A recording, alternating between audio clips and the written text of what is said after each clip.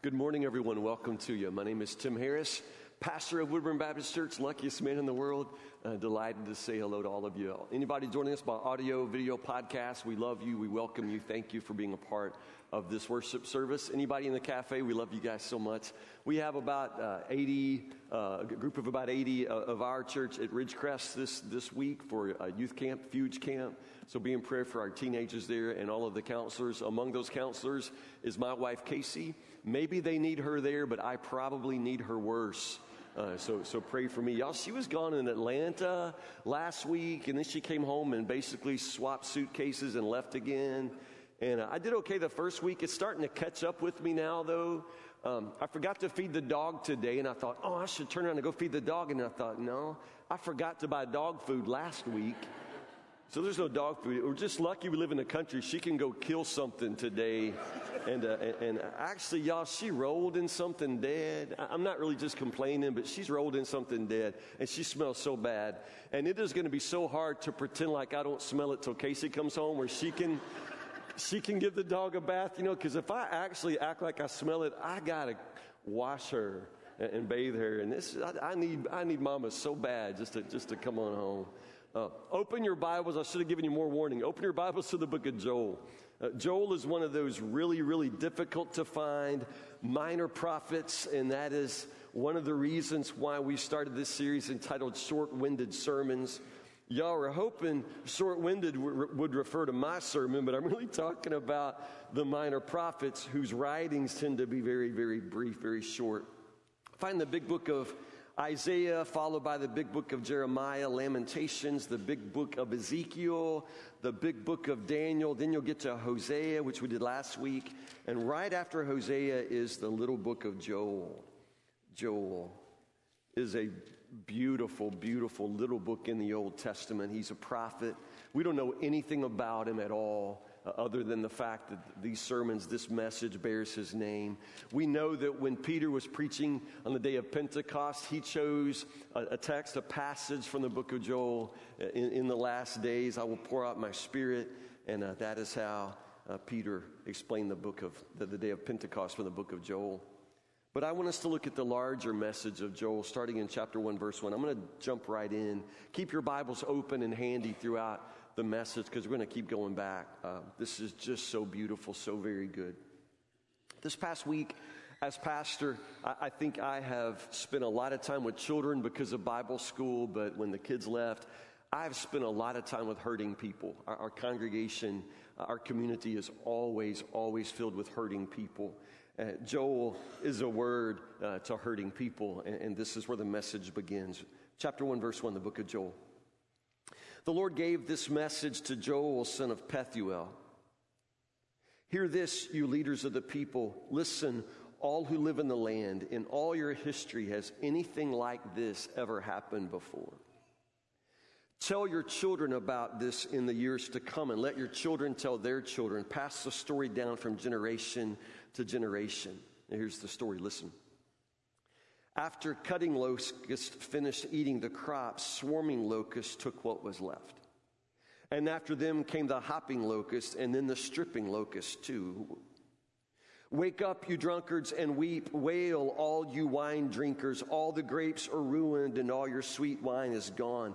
A vast army of locusts has invaded my land, a terrible army too numerous to count. Its teeth are like lion's teeth. Its fangs are like those of a lioness. It has destroyed my grapevines, ruined my fig trees, stripping their bark and destroying it, leaving the branches white and bare. Weep like a bride dressed in black, mourning the death of her husband. For there is no grain or wine to offer at the temple of the Lord. So the priests are in mourning. The ministers of the Lord are weeping. The fields are ruined, the land is stripped bare, the grain is destroyed, the grapes have shriveled, and the olive oil is gone. Despair, all you farmers, wail, all you vine growers, weep because the wheat and the barley, all the crops of the field are ruined. The grapevines have dried up, the fig trees have withered, the pomegranate trees, the palm trees, the apple trees, all the fruit trees have dried up, and the people's joy has dried up with them. What's happened? Joel has been given a message from the Lord at a very particular moment in the history, the life of God's people. What has happened? Can you tell from the text? What has recently happened? Y'all gonna make me read all that again. All those grapes got to shrivel again. What's happened? Verse 6, locusts. Yeah, locusts. There has been a plague of locusts. Now, this isn't spiritual language. This isn't Joel talking about bugs, but really talking about something else. This is real life. There has been a swarm, a plague of locusts that has destroyed everything. Everything. Everything is gone. There was a little girl whose favorite thing in all the world was a Barbie lunchbox. Barbie lunchbox. It was plastic. It had a little thermos inside, a clip for the thermos, and you could put your sandwich and your chips and all that stuff. It was her favorite thing in the world. She carried it all of the time, just all of the time. But one day she came to the car after school, and her mother was picking her up, and the girl was just in pieces. Her lunchbox was gone. She couldn't find her lunchbox. It was lost at school. And she was devastated. She was in the car crying and crying and crying, 9 years old, crying and crying and crying. Mom tried to explain that they could buy another lunchbox, tried to explain that she'd had a lunchbox a long time, but maybe you could go find a better lunchbox, maybe something bigger, maybe something nicer. And the little girl was just screaming, no, no, no, I need my lunchbox. I want my lunchbox. Finally, the mother thought this is a good opportunity for a teachable lesson. So the mother said to the daughter, they're driving, the girl's in the back seat, mom's in the front seat, kids just crying, falling to pieces. Mom said, no, honey, you know how we talk about how God doesn't want us to just fall in love with material things? That lunchbox was material, and it doesn't really have a lot of value. It's the spiritual things that matter in life, not material things, and your lunchbox was material.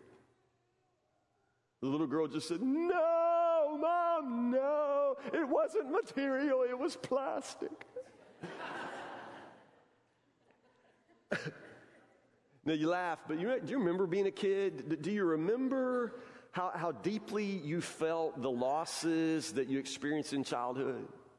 I mean, you've probably been through more serious things by now in your life, and you've lost more valuable things than what you lost in childhood. But still, when you're a kid, those first losses are really, really difficult and devastating. The saddest day to my life, and I've had some very sad days, but the saddest day of my life is still probably the day my pet possum died.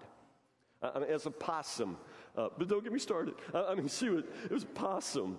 But man, I loved that possum. She would wrap her tail around my finger and hang. I mean, we were close, and she died.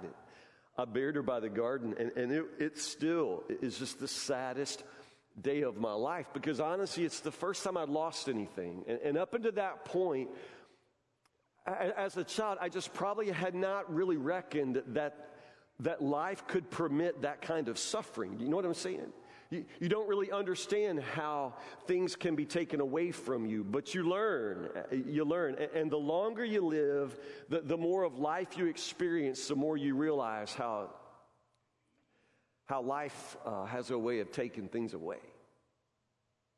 You know what I'm saying? Whether it's a sudden phone call, I still can hear the sound of the phone as it rang at 1:30 a.m. one night in our family's house, and it changed everything. You know, those phone calls, and suddenly, I mean, nothing's the same. How quickly, just like that.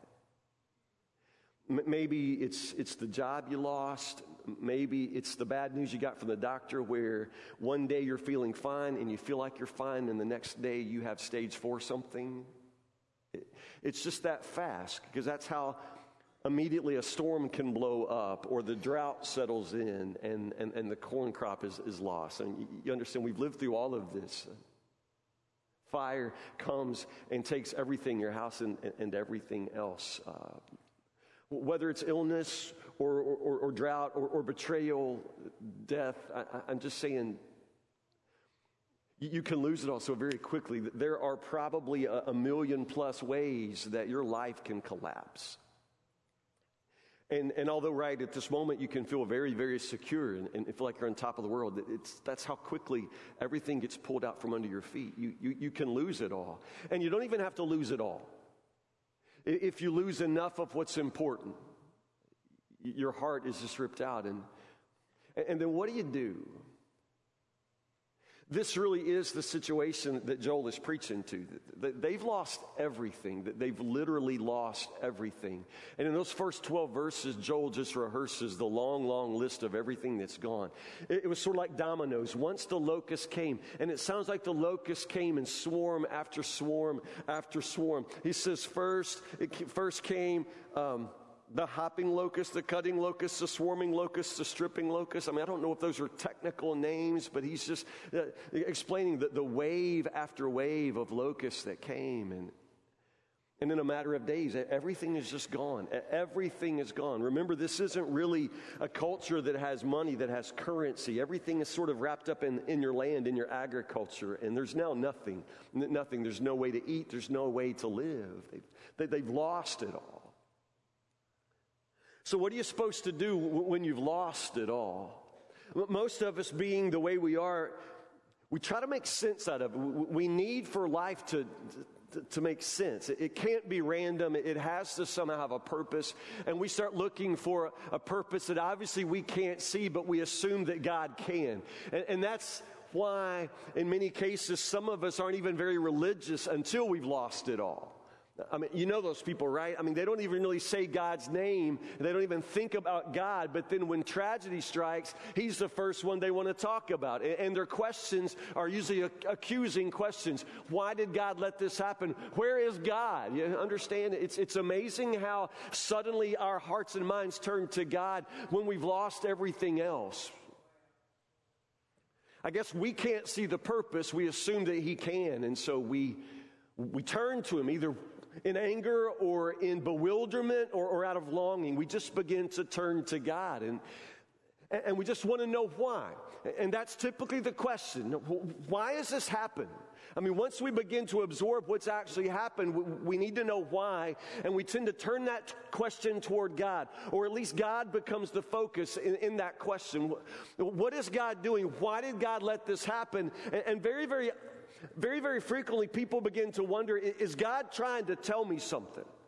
Is God trying to tell me something? When the locusts come, swarm after swarm after swarm, and devour your life, the question you soon ask is God trying to tell me something? Well, if that is the question that you struggle with all of your life, then let me just clear that up for you right now. If you're wondering if God is trying to tell you something, the answer is always yes. Yes. Always God is trying to tell you something. So if that's your question, I can answer that one. I can't go much further than that, but I can answer that with confidence. Yes, God is trying to tell you something. God is always trying to tell you something.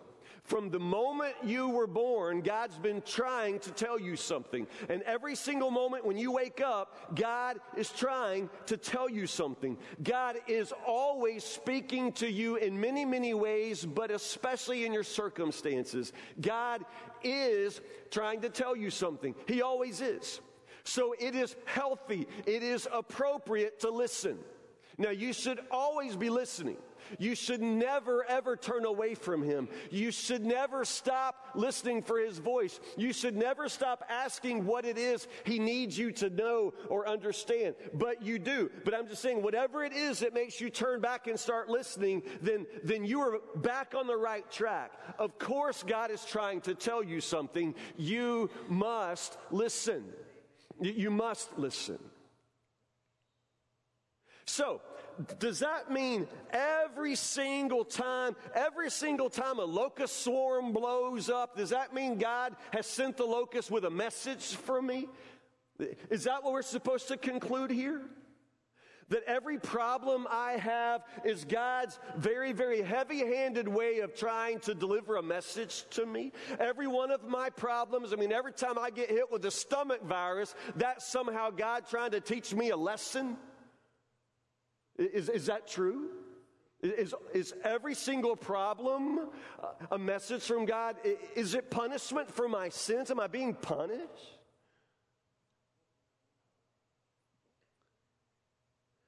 I was at one time a young chaplain at Baptist Hospital East in Louisville, and I was assigned to the cancer floor. One of the very first patients I visited was a woman whose very first question to me was this question, and she was newly diagnosed with devastating cancer with a very, very bad prognosis. And she looked straight at me and she said, "You're a minister, right?" And I said, "Yes, I am." And then she said, "I just need you to tell me, is God punishing me?"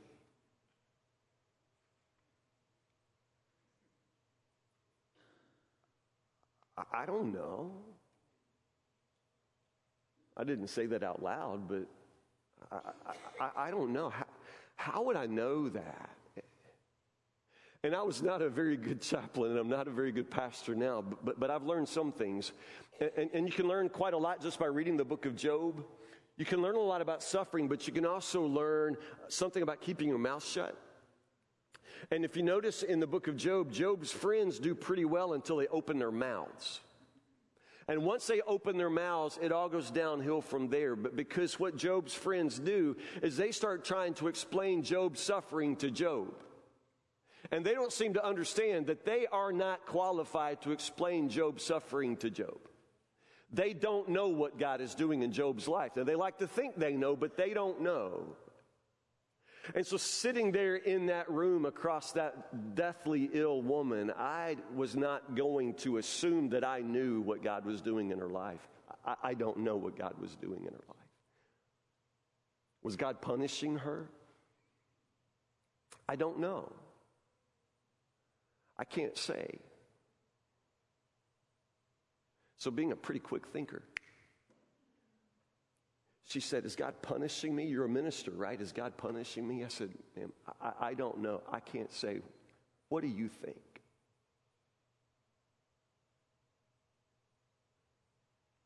Because honestly, we don't know. I think that God could use something like cancer to punish a person. I really do. I think Scripture says that. God disciplines the children that He loves, and I think it can be punishment. I think that sometimes we are supposed to be learning lessons, and maybe God sometimes allows these things to happen to teach us lessons. I'm not going to say God can't do that. I believe He can. But I don't know. I don't know why what is happening to you right now is happening. I'm your pastor. I love you. I pray for you every day. I ask God for wisdom in directing you, but I can't say that I know.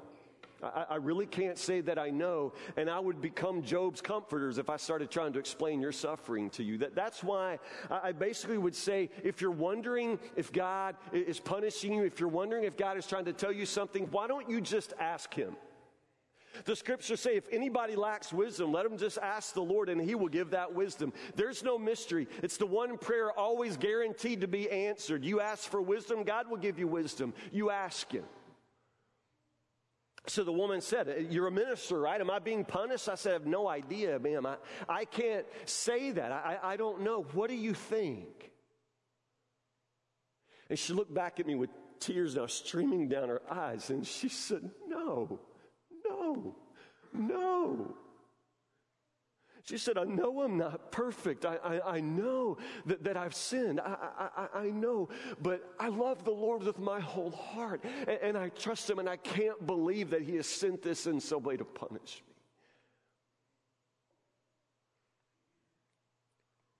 If you're wondering if God is trying to tell you something, the answer is yes, always.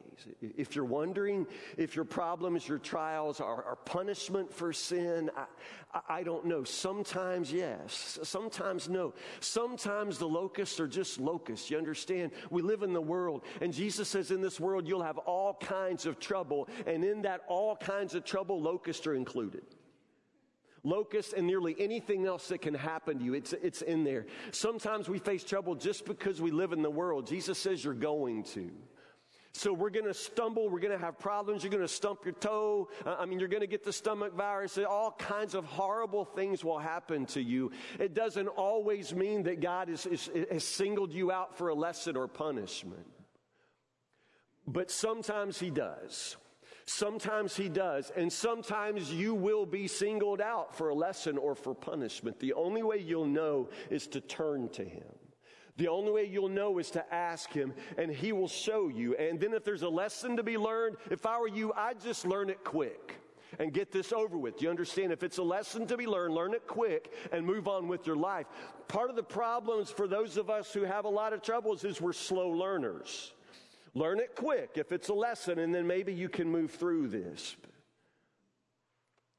But here's the thing. In Joel's case, in the case of these locusts, it was punishment for sin. Go back and read in the book of Deuteronomy when Moses is addressing the people for one of the last times, and he's speaking for God. And what God says to the people is, I have brought you out of Egypt. I brought you out of slavery, and I will be your God, and you will be my people. But if you will not be my people, if you turn away from me, then you will soon experience all of the plagues that I sent upon Egypt. In other words, if you're going to become my enemy the way Egypt was my enemy, you're going to find out what my wrath is like. If you want to make me your enemy, then it's pretty soon you'll find that all of these blessings turn to curses. I mean, that's what God said in Deuteronomy.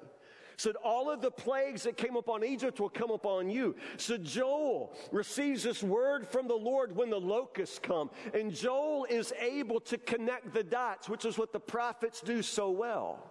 With the inspiration of the Spirit, with the knowledge of God, Joel is able to understand that these locusts are not just locusts. This isn't just one of those 7-year Japanese beetles things. Understand, this is from God. This is that plague of locusts that Egypt had because they refused to listen to God. This plague of locusts now is for us from God. This is a message to us from God. This is what Joel preaches. And these aren't just locusts. In this particular case, Joel says this is punishment for sin. And that's why he preaches. Joel chapter 2, verse 12. Turn now. Come. Read this part.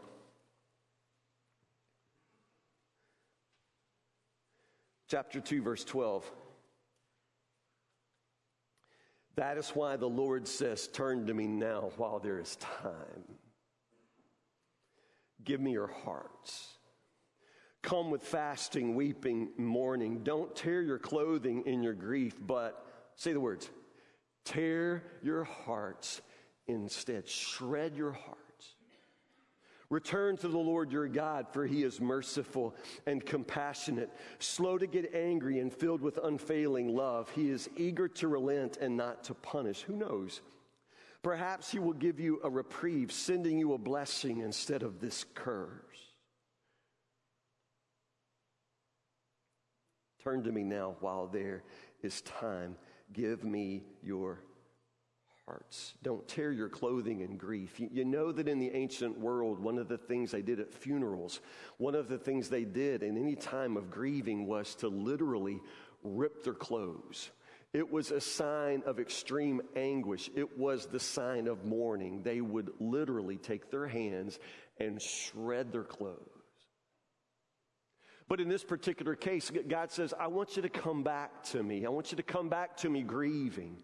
But it's not your clothes. I don't want you to shred your garment. I want you to shred your heart. That's interesting. What's he saying there? I think he's saying, I don't want an outward show. Because you and I are pretty good at outward shows.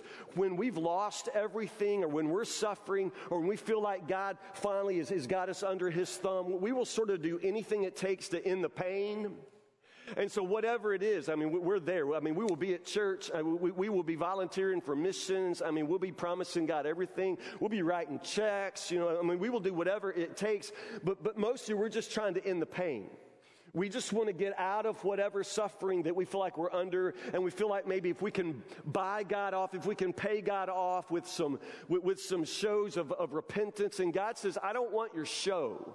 I don't want a show of repentance. I don't want you to go through motions. I don't just want to see your sorry behind dragged into church, understand? I want to see something real changing, and that change is going to take place in your heart. So why don't you shred your heart? Why don't you tear your heart? Come to me with a broken heart, because God knows when the brokenness is inward, when the change begins to take place inward, it will eventually make its way to the outside, and then that's not going to be a show. That's not just going to be a person who wants to end the suffering just going through motions. It's got to be an inward change. So the message of Joel to the people is you've got to turn. You've got to repent. But this has got to be real. This has got to be genuine. Not just something you're going to do. You're going to be a little more religious until things get better. No, this is going to be a permanent change. It's permanent because there's something literally shifting inside your body, inside your chest. Your heart is changed. You come to me with a changed heart, God says. And then get this. This is probably like either the lamest or the greatest preaching ever. Verse 14. What does Joel say? Two words. Two words that I was never told ever to use in a sermon in seminary. Nobody ever said that when you really want to drive a point home, say, who knows? Who knows, followed by one more powerful word. What's he say? Who knows? Perhaps. Joel, is that the best you can do? Perhaps. Perhaps. I have lost everything. Everything is gone. I am hurting here, Joel, and you're telling me now to shred my heart. Come crawling back to God with a shredded heart, and who knows? Perhaps. Who knows? Perhaps. We're talking about God's mercy and forgiveness. We're talking about God's grace, and the best you got is a perhaps. Well,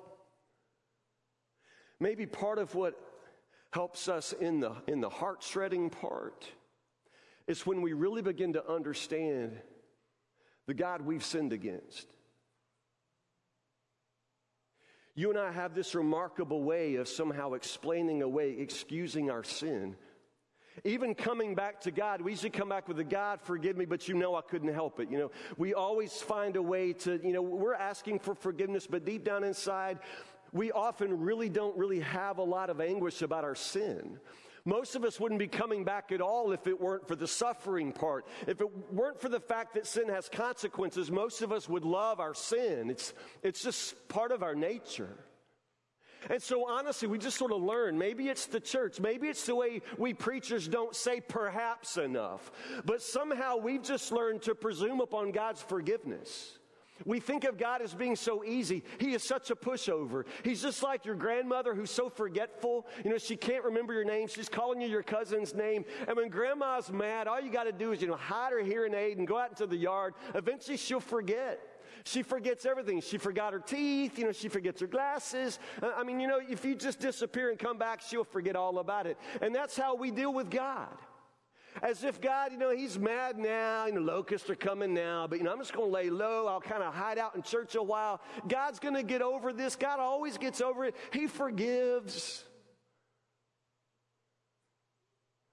You don't understand God, do you?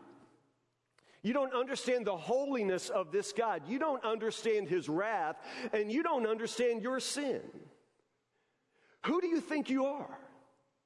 Who do you think you are that you could sin so blatantly in the face of a holy God? Do you understand his awesomeness? Do you understand his majesty? He doesn't have to put up with you. Your sin is a direct affront to his holiness. Your sin is an insult to his holiness. He does not even have to let you live. You and I are worthy of condemnation. Our sin brings us under his wrath, and that is what we deserve. We deserve his wrath. Your sin, my sin, is like a fly that goes straight up his nose, and he doesn't have to take it. He does not have to endure our insult, our sin. He does not have to endure our arrogance. He is God. We are nothing. We are sinners before him. Do you understand that? He doesn't owe us anything. We are indebted to him. So when we come back asking for forgiveness, he doesn't owe us anything. He doesn't owe us forgiveness. We deserve punishment. We deserve condemnation. We don't deserve anything from him. Who do you think you are? You just sin, and you act like it's no big deal. You act like your sin somehow is not an insult to God. You tell yourself that other people are worse. What does it matter? We all deserve condemnation. We all deserve wrath. We're all in the same boat. You're no better, and your sin is no whiter. Every single one of us stand beneath the certainty of his wrath. Do you not understand that? He doesn't owe you. He's not obligated to forgive you. He's God. He's a holy God, and we deserve his wrath. So when Joel tells them to come back, shred your heart, he says, and just pray that he forgives you. Just hope that he forgives you. You don't deserve that, and you best not count on it. Understand who you are. Understand what you deserve. Understand who he is. Who knows? Perhaps.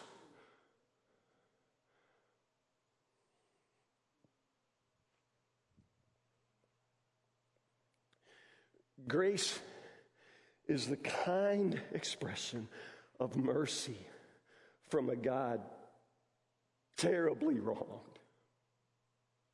Terribly wrong. Grace is the kind expression of mercy from a God you have terribly wronged.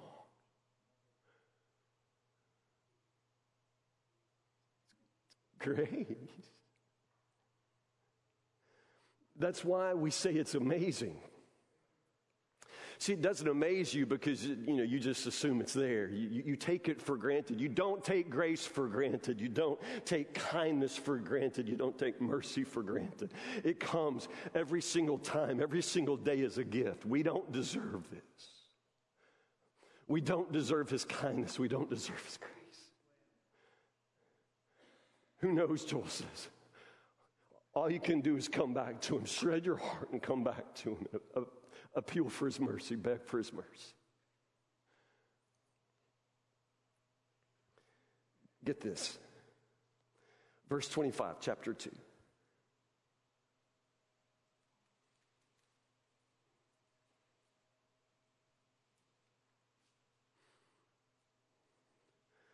The Lord says,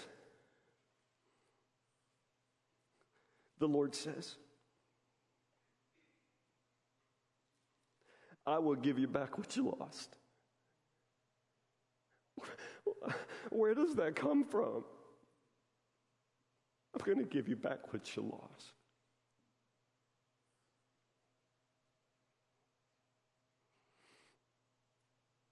We don't even take for granted that our sins will be forgiven. We know that we deserve wrath, but it's not even just forgiveness that we receive. I'll give you back what you lost to the locust, the hopping locust, the stripping locust, the cutting locust. It was I who sent this great destroying army against you. But once again, you will have all the food you want, and you will praise the Lord your God who does these miracles for you. Never again will my people be disgraced. You will know that I am among my people, that I am the Lord your God, and there's no other. Never again will my people be disgraced. How does he do that? How does he do that? You ask why we suffer. Why is this happening to me? That's no mystery. It's no mystery why we suffer. The world is full of suffering, and we all deserve it. We don't deserve anything good. Suffering's no mystery. Grace is the mystery. That God would punish me, that should be a given, but that God would forgive me. And not just forgive me, that God would then say, and by the way, I'll pick up the tab for your sin. I'll pay the full price for everything that you wasted. It's the prodigal son story. Do you understand that? It's the prodigal son story. Now remember the prodigal son, man, he wasted all the money, man. He was out there. He was doing it. We don't know what he did with it, but you just fill in the blanks. It's probably the same thing you'd do with it, man. He went through that money like poop through a goose.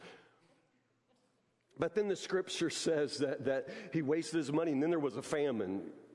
Well, that's complicated. He did waste all of his money, but he didn't make the famine come. It's just kind of like that. Part of it he deserves, part of it he doesn't. It's just life.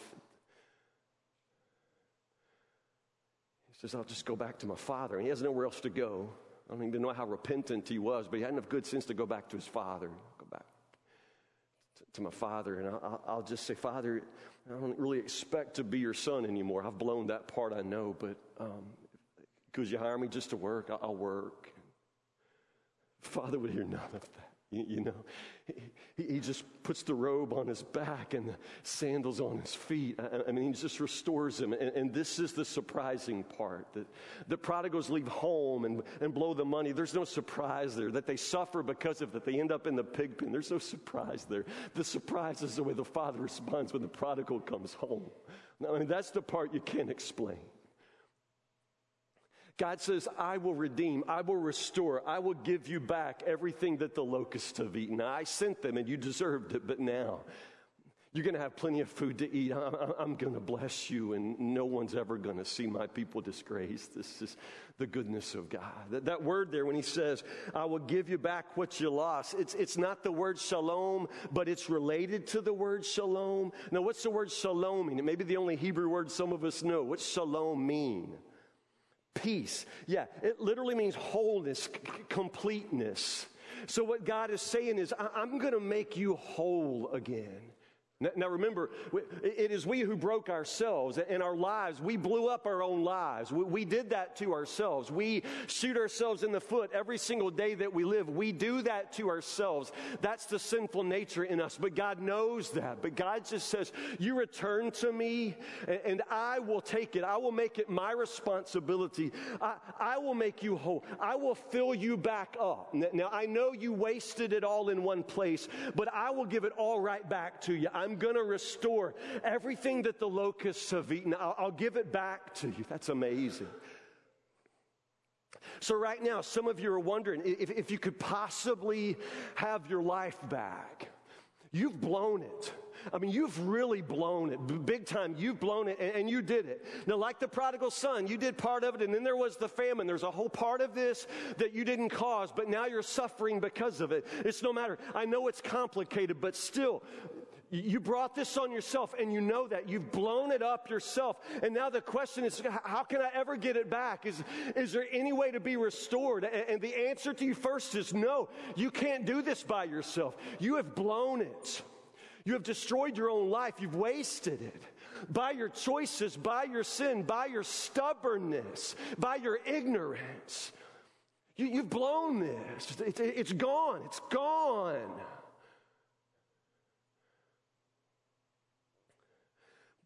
But if you'll return, the Lord says, if you'll return to me with all your heart, don't tear your clothing, shred your heart, and come back to me, then I'll give you back everything that was lost.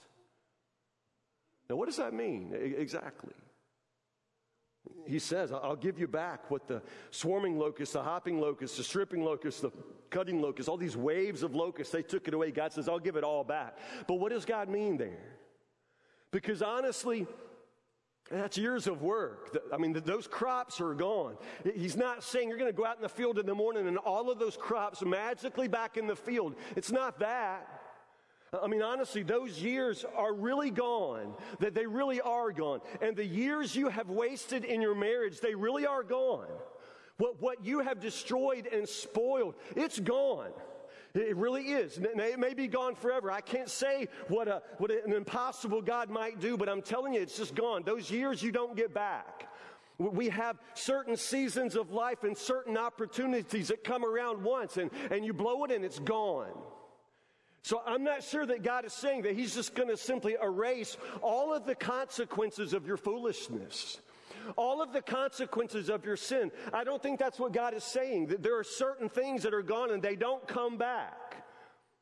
Some of you have blown it with your family, and you may never get an opportunity with your children. You understand? The damage may be done, and they may not come home to you. I don't know. Who knows?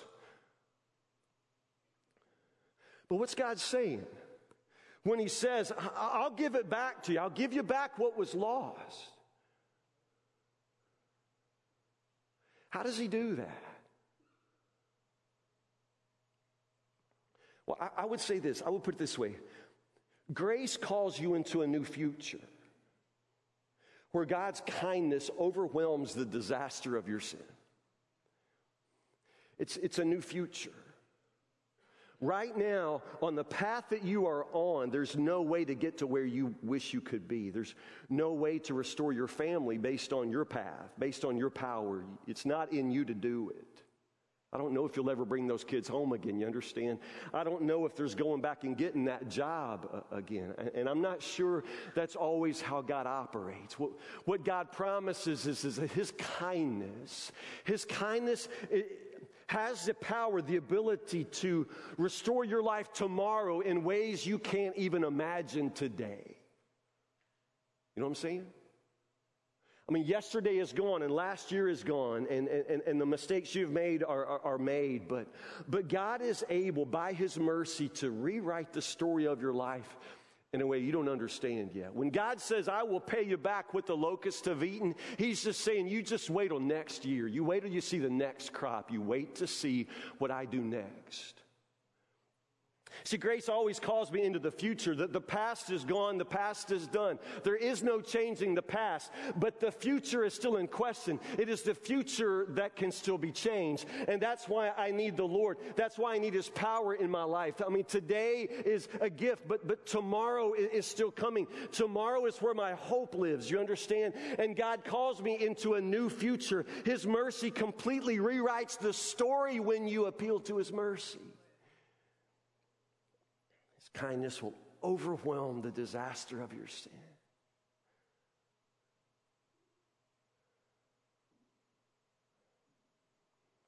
I don't know what you've lost. I don't know how much you've lost.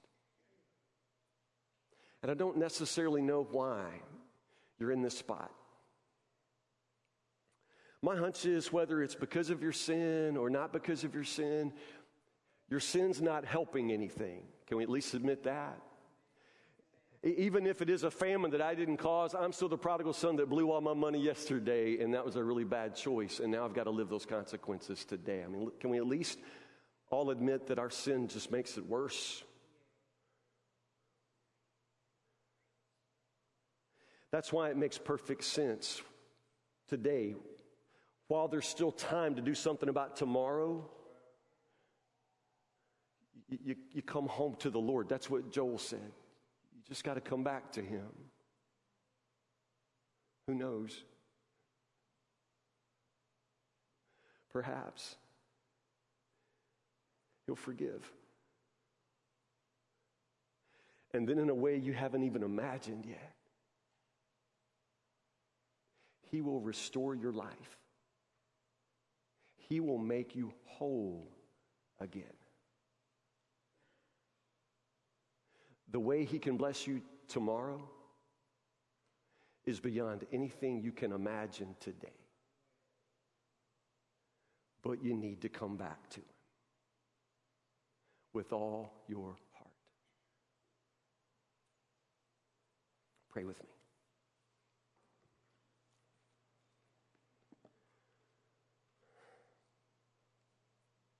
God, your grace is amazing. Of all of the things in this life that we can't explain or understand, the way you, a holy God, continue to show patience and mercy and forgiveness upon sinners like us, Lord, that in itself is absolutely indescribable. That we are the recipients of such mercy and grace, that you, O God, would not just forgive our sins, but then gladly and out of kindness begin to restore all of the things that we have wasted by our foolishness, by our sinfulness.